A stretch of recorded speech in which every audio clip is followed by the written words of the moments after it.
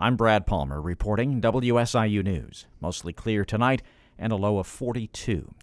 Even a weak earthquake can cause tremors hundreds of miles away. That was the case with the 3.6 magnitude quake originating from Putnam County early this morning in Illinois.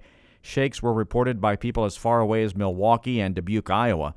Oliver Boyd is a research geophysicist with the U.S. Geological Survey. He says citizen reports are important for their work. It sort of substitutes for having instruments, seismometers in the ground everywhere, to have people all over the United States tell us about what their experience and how they felt the earthquake. He says the last 3+ magnitude quake in the area was back in 2013. These small earthquakes, they're pretty rare in the central and eastern United States. And sort of random in terms of where they occur. I mean, there's certainly some areas where they occur more often, like in the New Madrid seismic zone. Mike Phillips teaches at Illinois Valley Community College, which sits about 6 miles from the epicenter. As a geology professor, he says the earthquake offered his class a real-life lesson. It reminds us that our Earth is a really dynamic place. So I asked my students who felt it, and a lot of students felt the earthquake. It woke them up. They said it felt like somebody hit their bed or something hit their house. And we're just beginning our discussion of plate tectonics. Phillips says earthquakes of that magnitude are rare in this part of the state, but do occur about every 5 years. The USGS is unsure where the fault responsible is located, but they say that's not uncommon for smaller quakes like these. People should keep ice scrapers, blankets, water, and non-perishable foods in their car during the winter months. That's according to Illinois State Police Master Sergeant Brett Tucker. He says people should always have a small safety kit in their car with jumper cables, first aid kits, water, and food in case their car breaks down. But it's especially important during the winter. You should always carry a charged cell phone and a charger. You should also have warm clothing in your vehicle.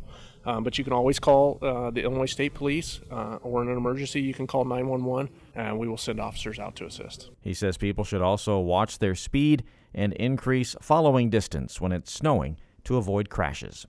Rising seas, hotter summers, and more rain are all on the way, and in some cases already here. The Biden administration's National Climate Assessment is out today, and the findings for the Midwest aren't all dire.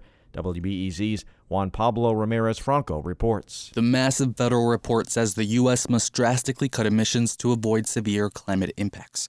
White House National Climate Advisor Ali Zaidi says even so, all hope is not lost. Both climate change and the economic opportunity of clean energy is literally at our doorstep in every neighborhood, in cities, towns, and suburbs nationwide. If U.S. emissions remain apace, the Midwest is expected to grow warmer and wetter, and that could impact the viability of corn in the region. Juan Pablo Ramirez-Franco, WBEZ News. States like Illinois are dealing with the fallout of a Supreme Court decision that was made months ago. In May, the U.S. Supreme Court effectively removed federal protections for over half of the wetlands across the country. The case, Sackett versus EPA, dealt with which waters are protected under the Federal Clean Water Act. Conservation groups say in Illinois, protecting the wetlands is now up to state agencies.